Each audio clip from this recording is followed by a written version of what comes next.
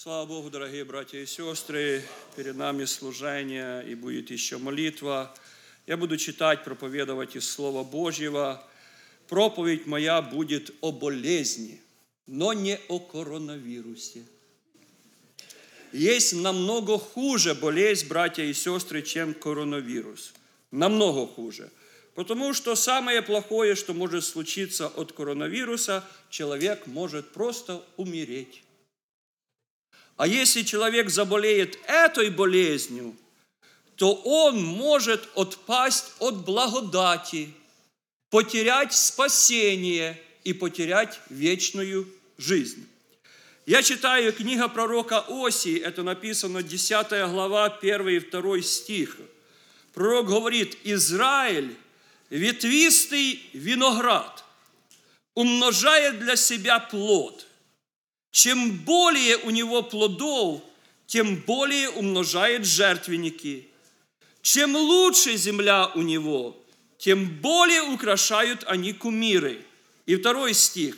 «Разделилось сердце их, зато они и будут наказаны. Он разрушит жертвенники их, сокрушит кумиры их». Писание говорит о такой смертельной болезни, которая называется разделение сердца. Разделение сердца. Что есть такое разделение сердца? Разделение сердца – это значит, что вот в сердце твоем одна часть сердца вот говорит туда идти, вторая часть говорит туда идти. И ты и к тому стремишься, и к тому стремишься. И то тебе нравится, и то тебе нравится. И Богу ты служишь, и мир для тебя приятный.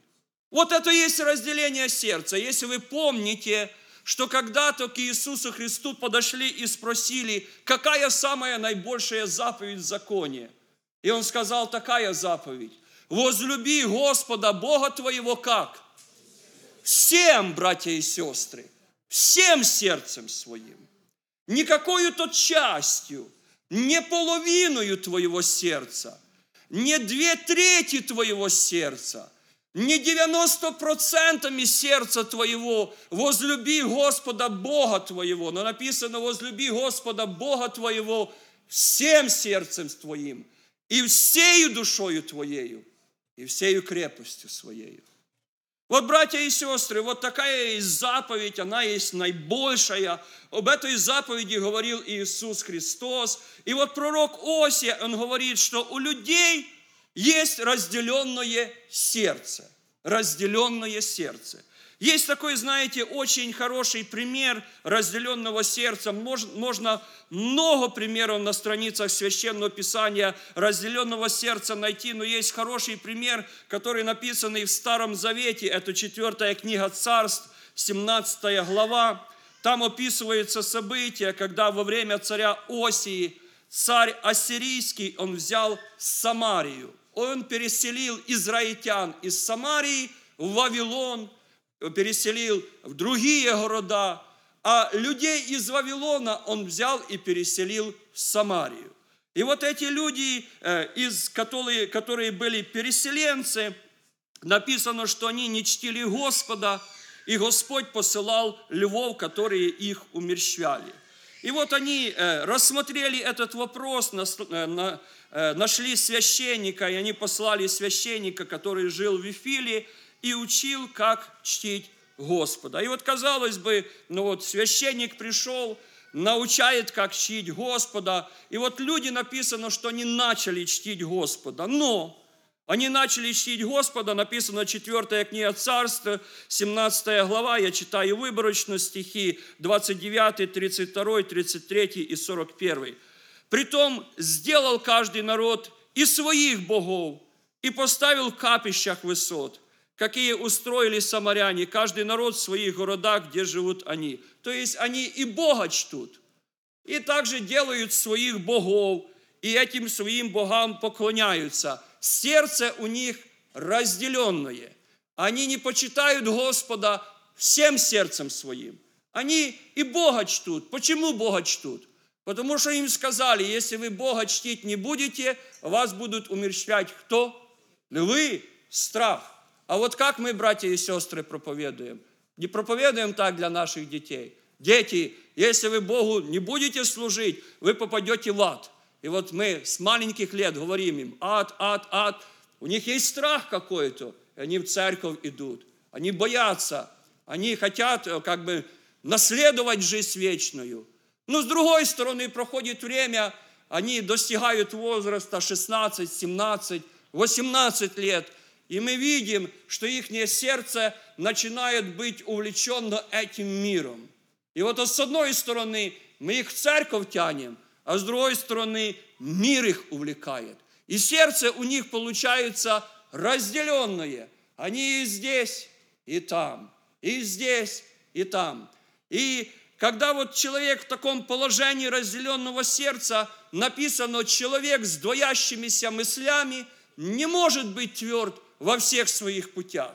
Вот у человека, у которого сердце разделенное, не может он твердо стоять. И вот мы смотрим на этих молодых людей, на молодежь нашу, на детей наших. И вот мы задаемся таким вопросом и спрашиваем, все мы влагаем у них. Вот и правильно мы их учим, и правильно мы их побуждаем, и молимся за них. Но вот почему они твердо не могут стать в Господе? Почему они не могут служить Богу? Потому что сердце у них разделенное. У них двоящиеся мысли, у них двоящиеся или даже троящиеся сердце. Как такой человек с двоящимися мыслями, с разделенным сердцем, он может твердо стоять в Господе? Невозможно. И вот здесь написано, 4 книга Царств, 17 глава, вот эти люди, переселенцы, они и Богу служат, и своих богов строят, капища устрояют. 32 и 33 стихи написано: «Между тем чтили и Господа, и сделали у себя священников высот и среды своей, и они служили у них в капищах высот. Господа они чтили, и богам своим они служили, по обычаю народов, на которых выселяли их». И 41 стих написано: «Народы сии чтили Господа, но и истуканам своим служили, да и дети их, и дети детей их до сего дня поступают так же, как поступали отцы их». Посмотрите, братья и сестры, как эта болезнь разделенного сердца, она заразная болезнь. Она не только эта болезнь на одно поколение, эта болезнь распространяется и на последующее поколение. И, братья и сестры, если вот, например, у меня, как у отца, разделенное сердце, то есть большая вероятность, что дети, которые смотрят за мною, у них тоже будет разделенное сердце.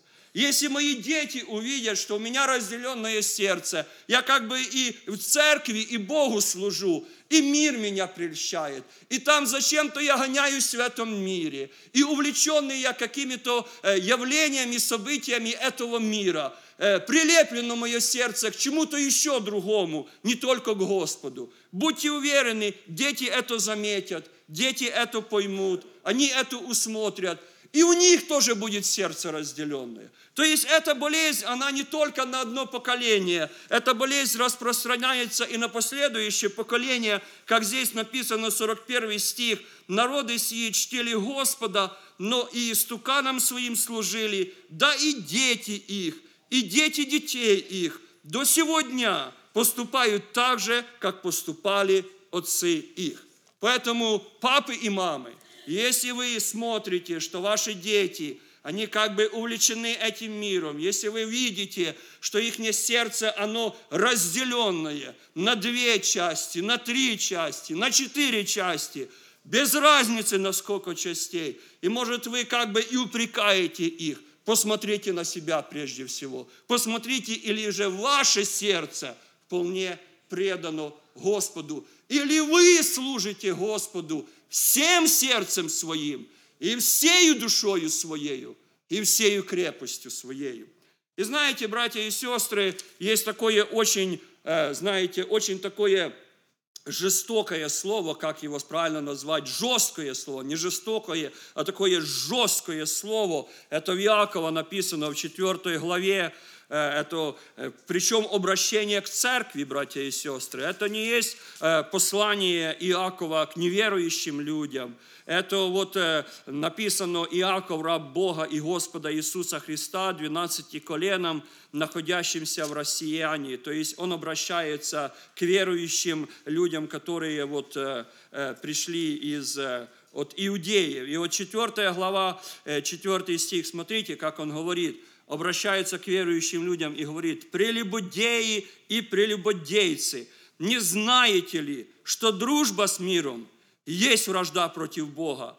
Итак, кто хочет быть другом миру, тот становится врагом Богу». Это есть очень такой хороший пример разделенного сердца. И этот пример разделенного сердца мы видим в нашей жизни, мы видим в наших детях. Они желают быть друзьями с этим миром. Они как бы думают: что ж тут такого плохого, что же в этом плохого? Что же в этом плохого? Меня мои дети иногда спрашивают: а что здесь плохого? А что здесь плохого? И приходится им объяснять и показывать: нет, не может быть так. Ты не можешь быть христианином и находиться в этих местах. Ты не можешь быть христианином и поступать таким образом. И молодого поколения у них есть такое желание как-то подражать этому миру, дружить с этим миром. У них разделенное сердце, оно и к миру этому направлено, и к Господу. И Писание говорит, что не знаете ли, что дружба с миром есть вражда против Бога. Почему-то Господь не удовлетворяется только половиной нашего сердца. Господь не удовлетворяется 2/3 нашего сердца или 95% нашего сердца. Господь этим не удовлетворяется. Он желает, чтобы всем нашим сердцем мы Его любили, чтобы мы всею душою нашей мы Его любили, всем нашим разумением, всем нашей крепостью, всей нашей силою мы Его почитали и мы Ему служили. Почему-то у Него такое желание, и почему-то у Него такое отношение есть. И мы не можем изменить Его отношение. Мы не можем сказать Ему: Господь, неужели Ты не удовлетворяешься половиною моего сердца? Она хорошая, эта половина. И половиною моего сердца я Тебя люблю. Половиною моего сердца я Тебе служу, я Тебя почитаю.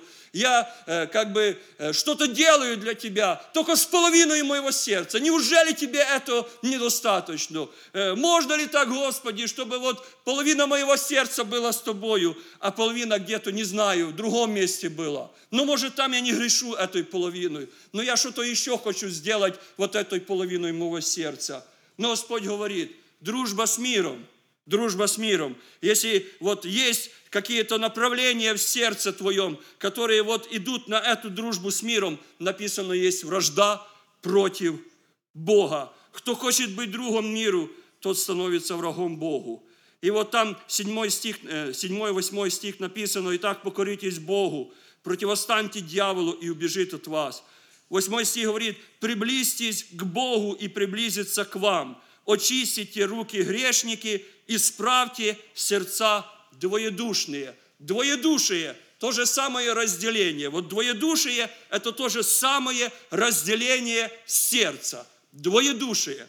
И Писание нам говорит: исправьте сердца двоедушные. Если я замечаю, что у меня разделенное сердце, мне над моим сердцем нужно работать.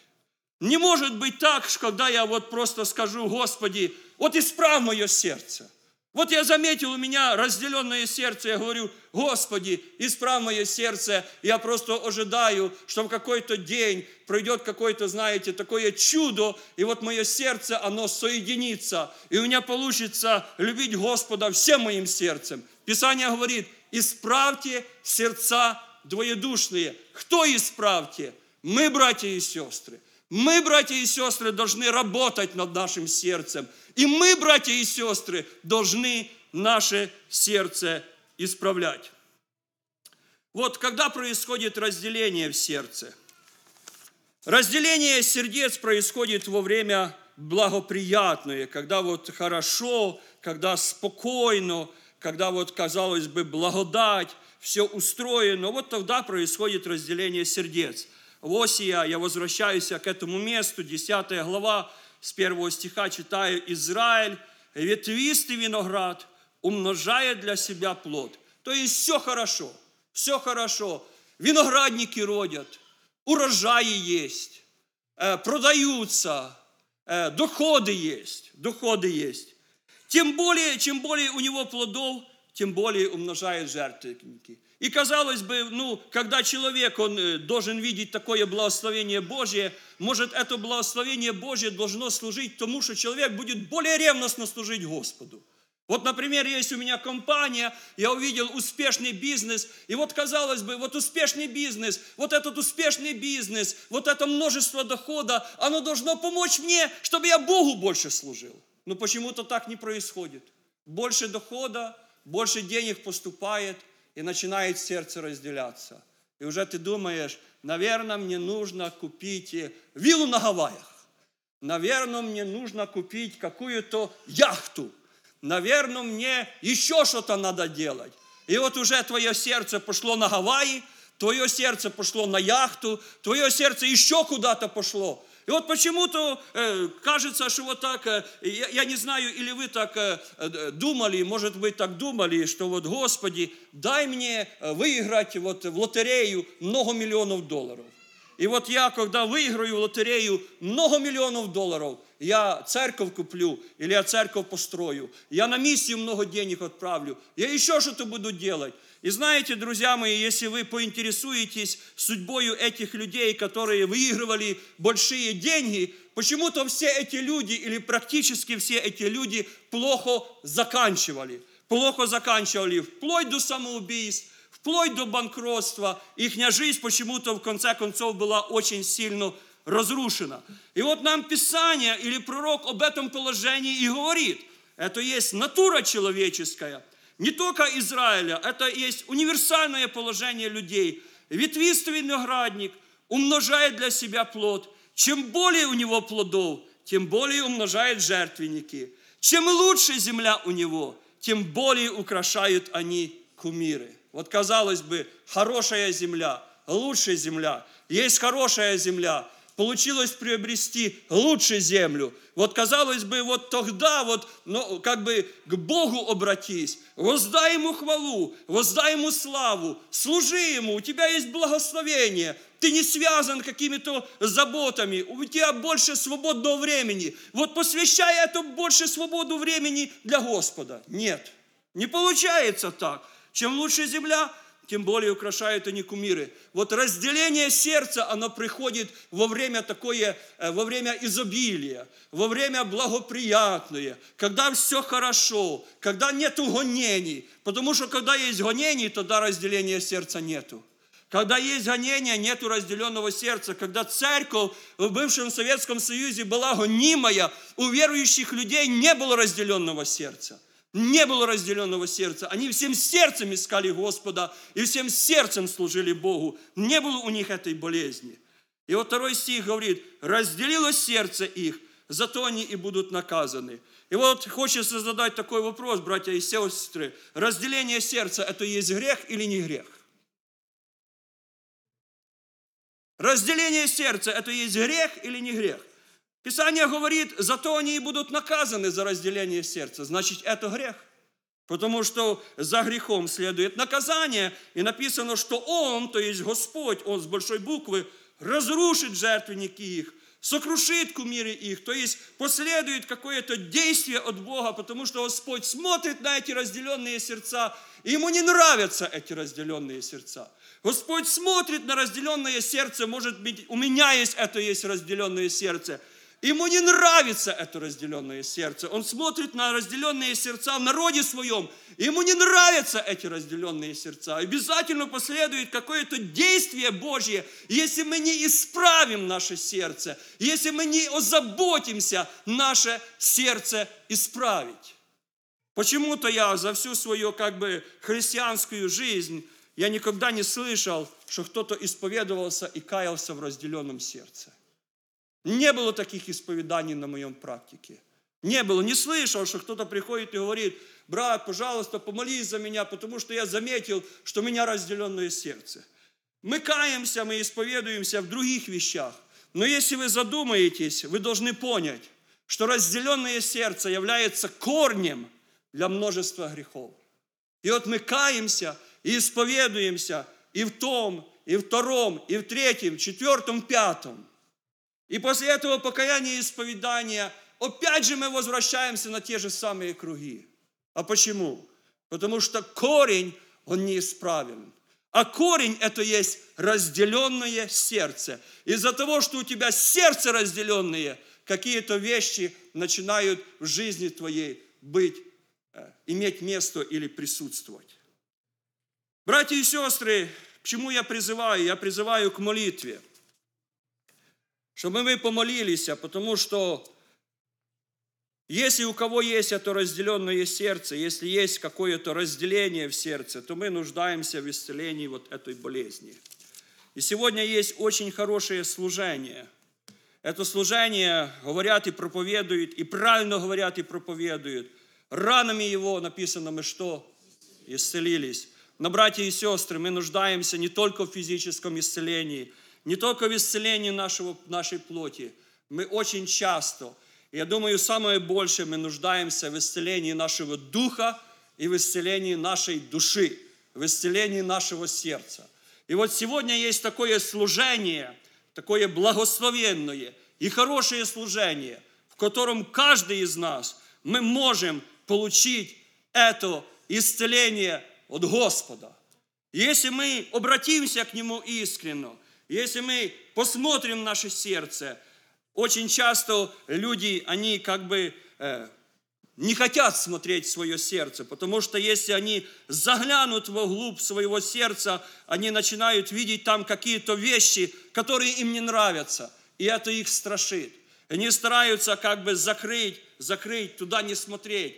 Но если вы посмотрите искренне в сердце свое, и вы увидите там какое-то разделение, и вы к Господу обратитесь, знаете, так просто, в простоте и искренности своей, и скажете: Господь, увидел я у себя разделенное сердце. И я понимаю и знаю, что это есть плохо, это есть нехорошо пред Твоим лицем. Я не желаю, чтобы у меня было это разделенное сердце. Я хочу всем моим сердцем, всей моей душою, всею своей силою, всею своей крепостью, я хочу любить Тебя, служить Тебе, поклоняться Тебе. Исцели меня, Господь. Помоги мне исправить мое сердце. Помоги, чтобы у меня не было этого двоедушия. Помоги, чтобы у меня не было разделения мышления. Я хочу быть твердым во всех своих путях. Я хочу твердо стоять перед Твоим лицем. Сегодня у нас это служение и время благоприятное получать на этом месте исцеление от нашего Бога. Помолимся Ему. Аминь.